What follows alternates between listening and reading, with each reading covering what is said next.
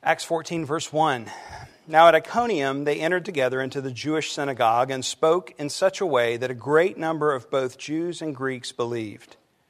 But the unbelieving Jews stirred up the Gentiles and poisoned their minds against the brothers. So they remained there for a long time, speaking boldly for the Lord, who bore witness to the word of His grace, granting signs and wonders to be done by their hands. But the people of the city were divided. Some sided with the Jews and some with the apostles. When an attempt was made by both Gentiles and Jews with their rulers to mistreat them and to stone them, they learned of it and fled to Lystra and Derbe, cities of Lycaonia, and to the surrounding country. And there they continued to preach the gospel.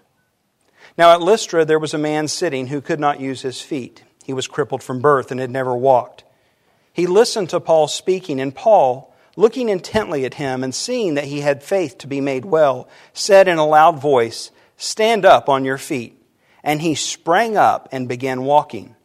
And when the crowd saw what Paul had done, they lifted up their voices, saying in Lycaonian, "The gods have come down to us in the likeness of men." Barnabas they called Zeus, and Paul Hermes, because he was the chief speaker. And the priest of Zeus, whose temple was at the entrance to the city, brought oxen and garlands to the gates and wanted to offer sacrifice with the crowds.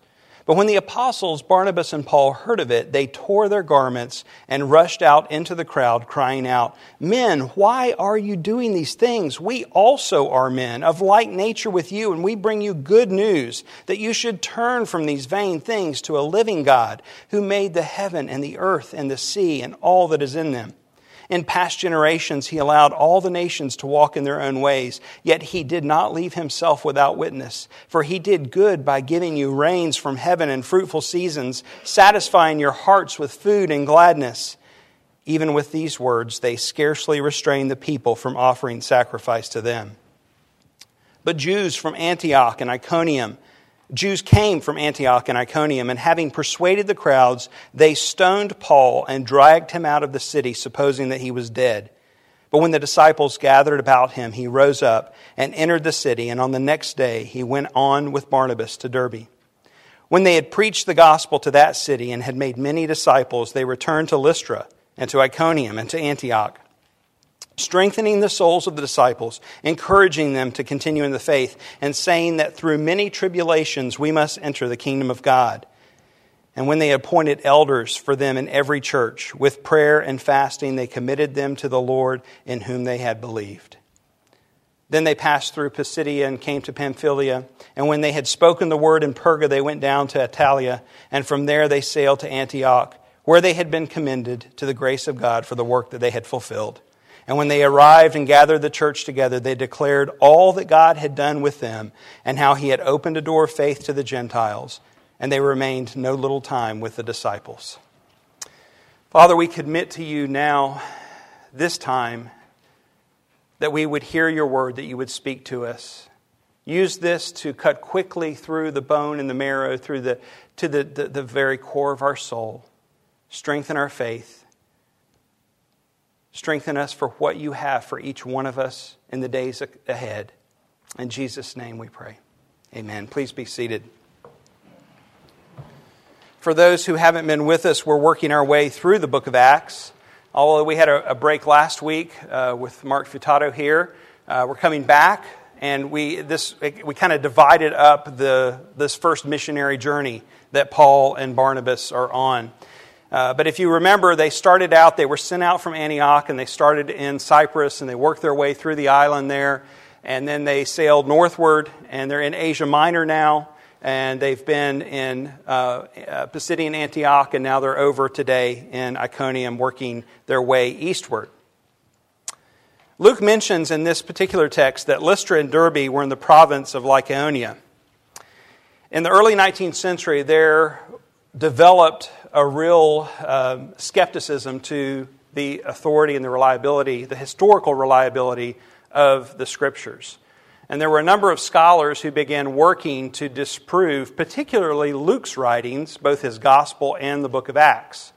One of these scholars, Sir William Ramsay of England, took upon himself to follow in the footsteps of Paul and conduct archaeological digs to try and disprove or discredit what he had written. And one of the things that he wanted to disprove was this claim that these two cities were in the same province. Now you think, really, does it matter? I mean, it's like saying that, Orlando and Ocala are in the same area or something like that. Well, they are. Some people may think they're far away. Does it really matter? Well, yeah, it matters. And it mattered to these people because what they were trying to do was discredit God's Word. Well, he began digging. His effort was to discredit Luke, and his writings. And what he found was that, indeed, these two cities were in different provinces, according to the modern boundary markers, and had been for the majority of history. But he found that between AD 37 and AD 72, when Luke wrote Acts, that these two cities were actually governed in the same province, not two different provinces. And for just these 35 years, what Luke wrote was factually true. Ramsay went on conducting more and more digs, and he finally conceded at the end of his work, saying that he could find not a single error of historical reliability in the book of Acts. Throughout history, skeptics have questioned the reliability of God's Word, some, I think, with genuine interest, others out of a hatred toward God to try and undo anything that He has said and done. And yet, with careful studies, when they're conducted, the Word of God stands on its own as true and reliable. We may not understand everything. We may not be able to put all the pieces together. I know that through just my few years of life and study, there have been times where I've really scratched my head. Sometimes I've been given great satisfaction in searching and digging and finding answers. There are things that I don't still understand, that I continue to search and to dig, but I know that God's Word is true, that He has sovereignly preserved it, that we can trust it, and that it's here for our good to tell of who He is and how we must know Him. When we look at the second part of this missionary journey, there are three things that we can call tribulations or trials that stand out in this text that I think the church faces in every century. And I think you could even say the church faces these things not only throughout time, but really even throughout cultures. You can see this happening around the world. The first is division. It's one of Satan's favorite tactics, right? You divide people and you get strife. You can see this if you want to go to the nursery and divide toys. You can see this if you've been watching World Cup soccer. It divides teams are divided, and so you have these two opposing forces, and you can see officials and managers get excited, and for some reason the fans are always the worst, right? And they get really divided and there's strife. The same thing can happen in the church. Second thing is vain things. And what I mean by this are things that we put our confidence in, our trust in, that are mere idols. Now, we don't think in terms of idols. But if we look at the words of John Calvin, who said, man's nature is a perpetual factory of idols, we can see that we all battle against putting our confidence, putting our trust in the wrong things. It's a daily battle. Put our hope in something other than Christ to either bring us happiness or peace or sense of security or whatever. It's an everyday battle. And then the third thing, something that we may struggle to relate to in some terms, is this attack. This full-on physical attack, the stoning that we see happen of Paul. While we may or may not be able to relate to physical attacks, we certainly understand emotional attacks. And both physical and emotional attacks always have a spiritual component when Satan is involved. And there is a trauma that happens when we're attacked. There are lasting consequences. This happens to us on a personal level. It can happen in a church.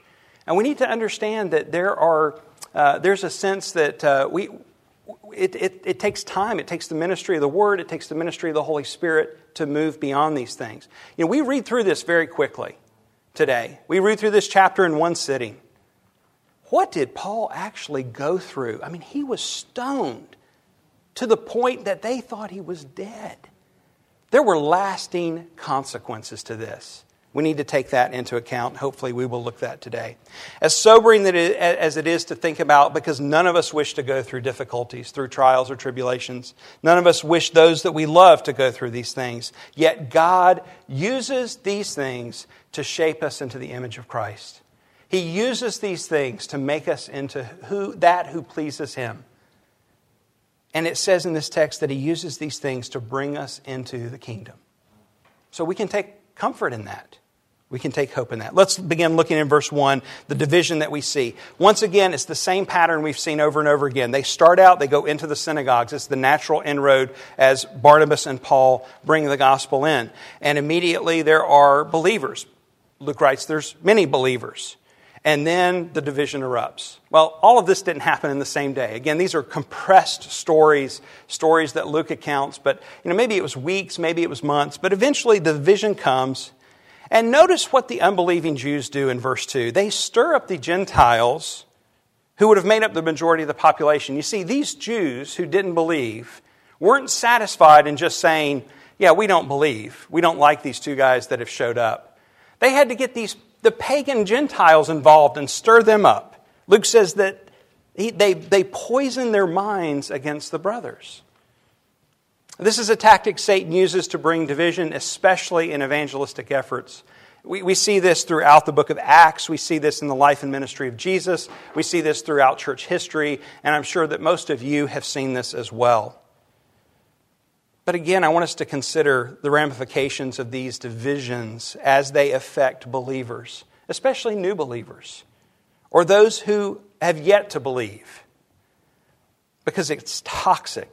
It's demoralizing. It's designed to cast doubt. It's designed to undo faith. Satan is a vandal. He knows he's defeated, but he wants to do and try and do as much destruction as he can. And he vandalizes things. And we see this happening through the poisoning of their minds. I think of this in particular with missions. I know I seem to always bring missions into the equation, but I can't help but not think of this as I think of our own missionaries and those who are working on the front lines, because as I mentioned, there's a trauma as a result of these kinds of attacks. There is a burden as a result of these kind of attacks. And our missionaries struggle. I can tell you, they struggle with the temptation to think that their work matters. They struggle with the temptation to give up, to just leave it all behind because it doesn't seem to work. It doesn't seem to matter. So let's use this opportunity to remember to pray for those, especially those in missions who carry these burdens. Pray against the divisiveness, but pray also for the strength to face it, to endure it. Christ is not only building His church corporately, but He is building each one of us who are part of His church. This is a beautiful thing to think about. We think Christ as building His church typically in a corporate sense, but that means He's also building each one of you, shaping you, caring about the details, these trials and tribulations that we look at and that we face, using these things for your good and for His glory. Well, how did the apostles react? Did they leave town? No, they actually doubled down their efforts. Verse 3 says they invest more of their energy, more of their time. They stay there for a while, for a long time, Luke writes. They actually were in Iconium longer than in any other area on this trip. This is where they spent the most of their time.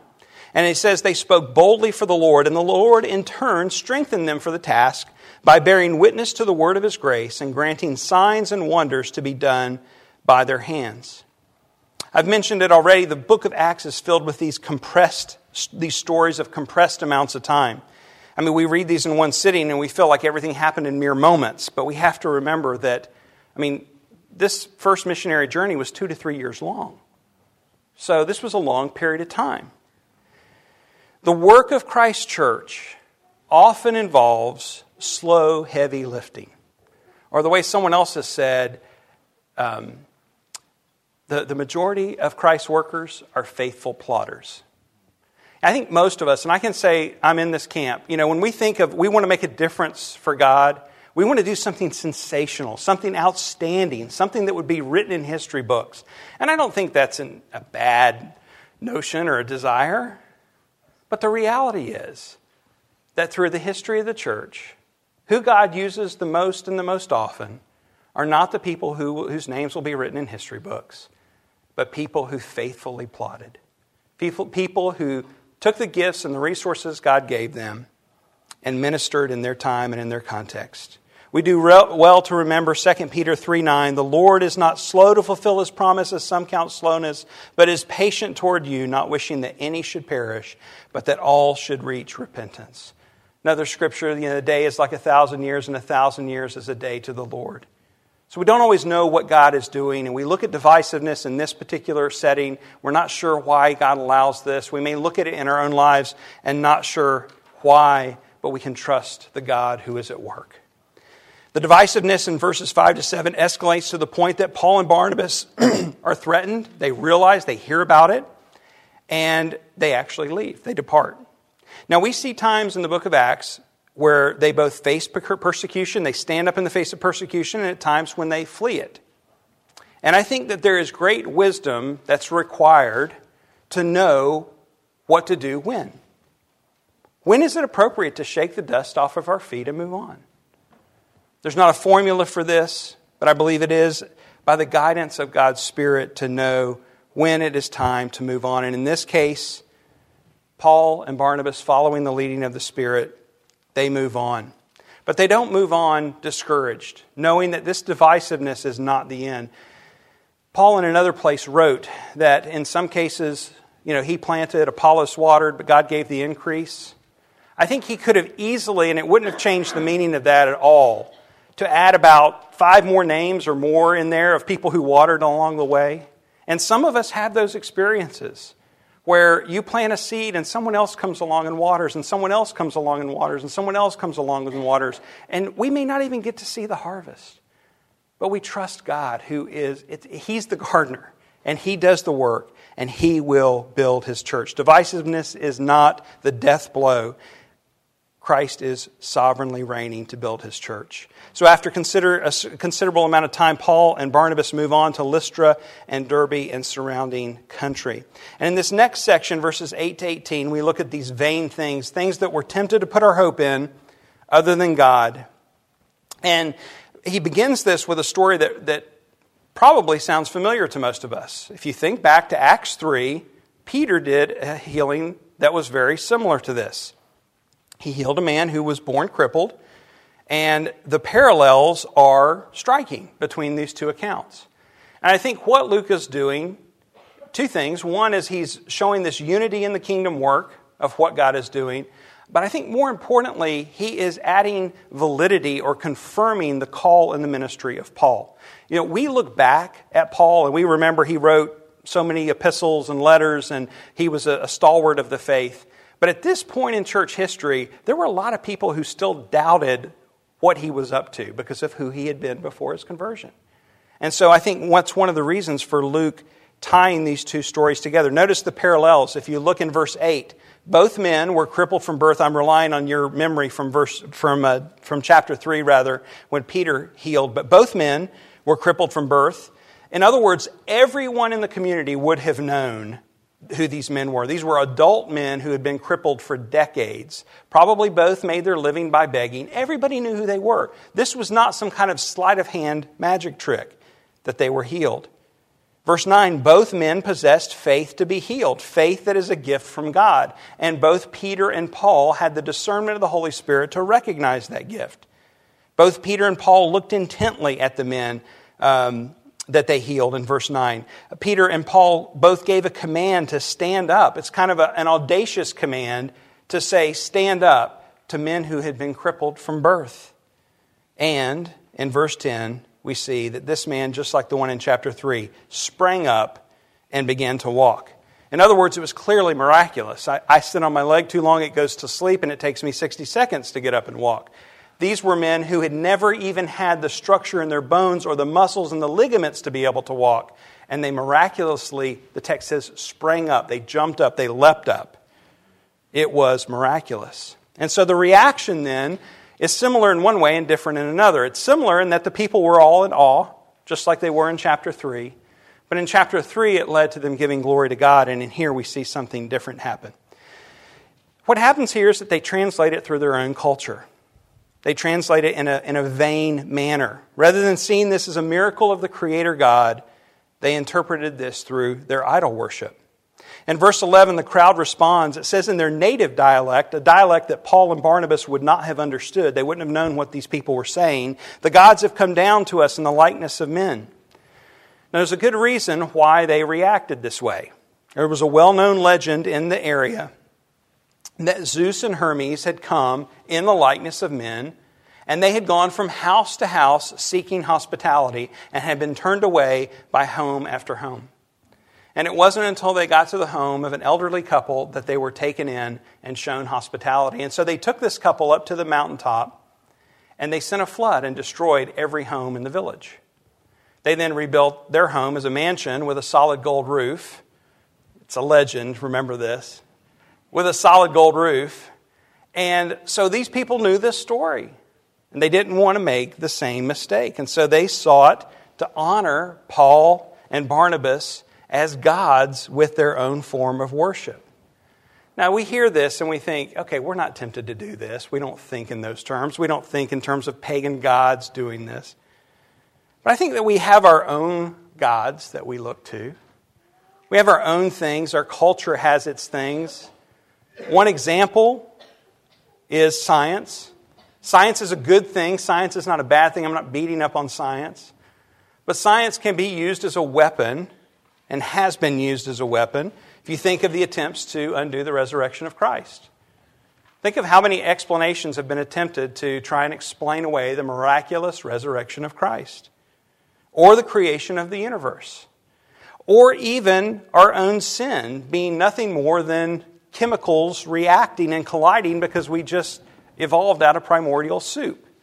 And so whether it's the serial killer or the adulterer or the swindler, the tax person stealing from taxes, or the one who, whatever it is, we just say, oh, that's the way he is, that's the way she is.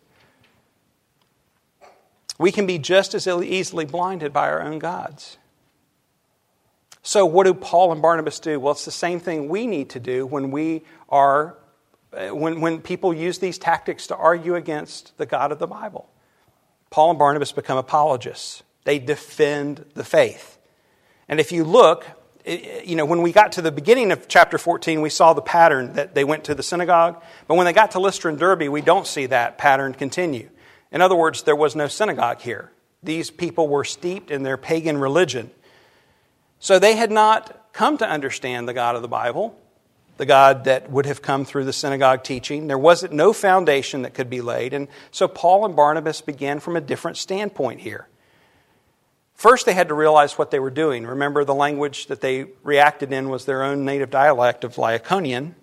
But once they did realize this, verse 14 says that they began to tear their clothing, which was a sign of protest. And they said, we are men just like you. They began explaining the good news. And then they called them to turn from these vain things to a living God who made everything. And they point to God as not only the one who created everything, but as the one who sustains everything, providing rain from heaven. Verse 17, fruitful seasons, satisfaction with food and gladness.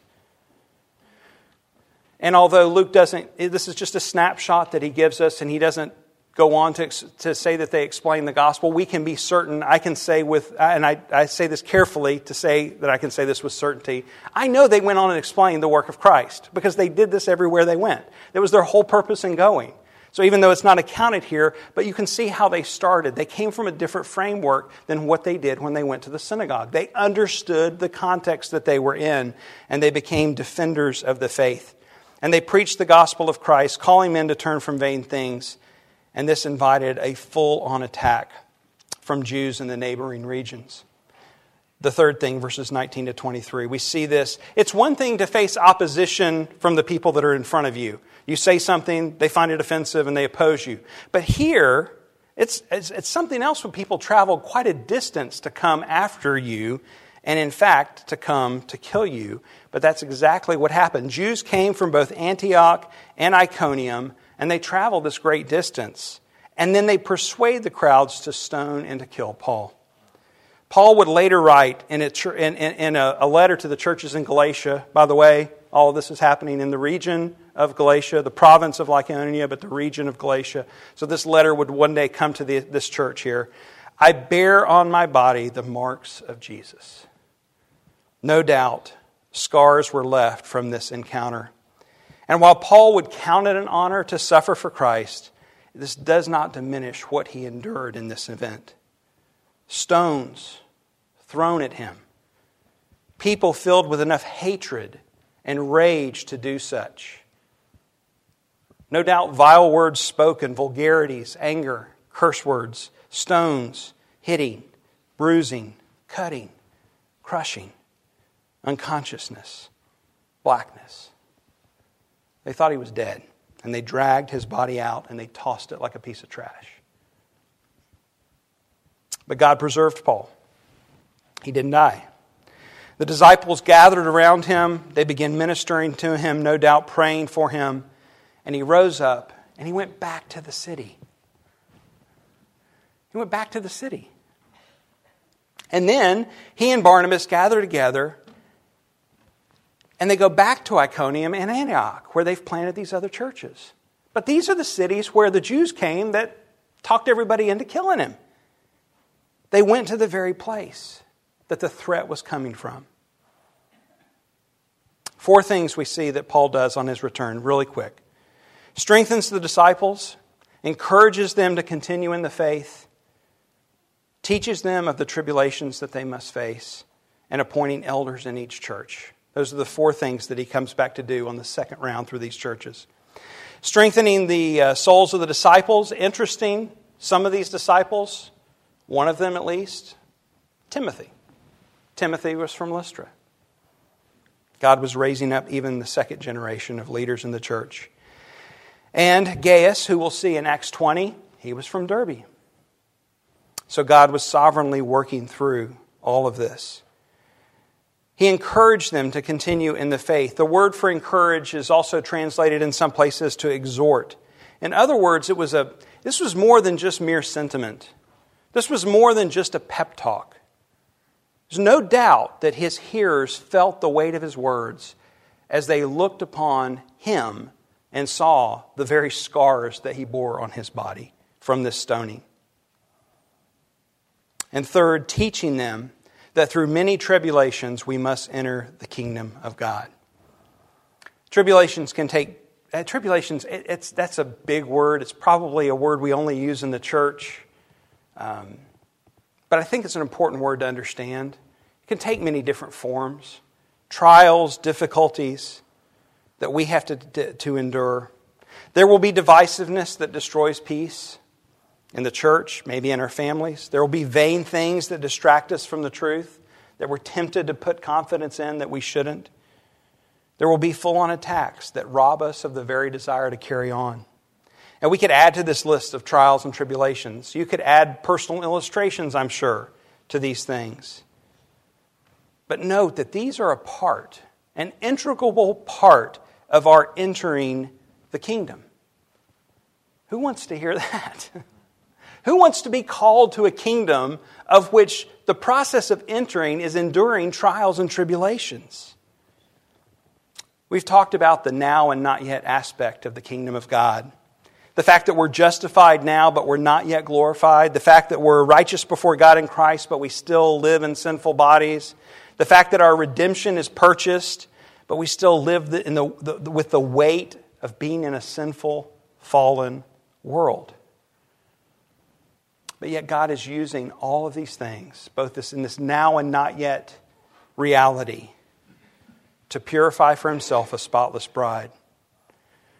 And this quote I mentioned once already, for those who've read Narnia, you recognize it. Mr. Beaver, when he's asked about Aslan, who's the Christ figure in the book, is he safe? And Mr. Beaver says, no, he's not safe, but he's good. He's good. Know today that God is good. His love endures forever. His faithfulness reaches to the skies. His mercy is never ending.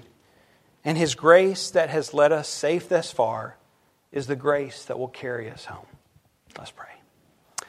Father God, we thank You for the mercy in Christ, that even when we think of these tribulations that we have faced, that we are facing, and that we will face, that it's not a safe kingdom, Lord, but it's a good kingdom because it's reigned by a good king. And Lord, you are good, and we thank you for that. We praise you for that. Help us to believe it, to remember it, to rest in it when life doesn't make sense. Give us a deep rest, a peace that passes all understanding, to guard our hearts and minds in Christ Jesus, we pray. Amen.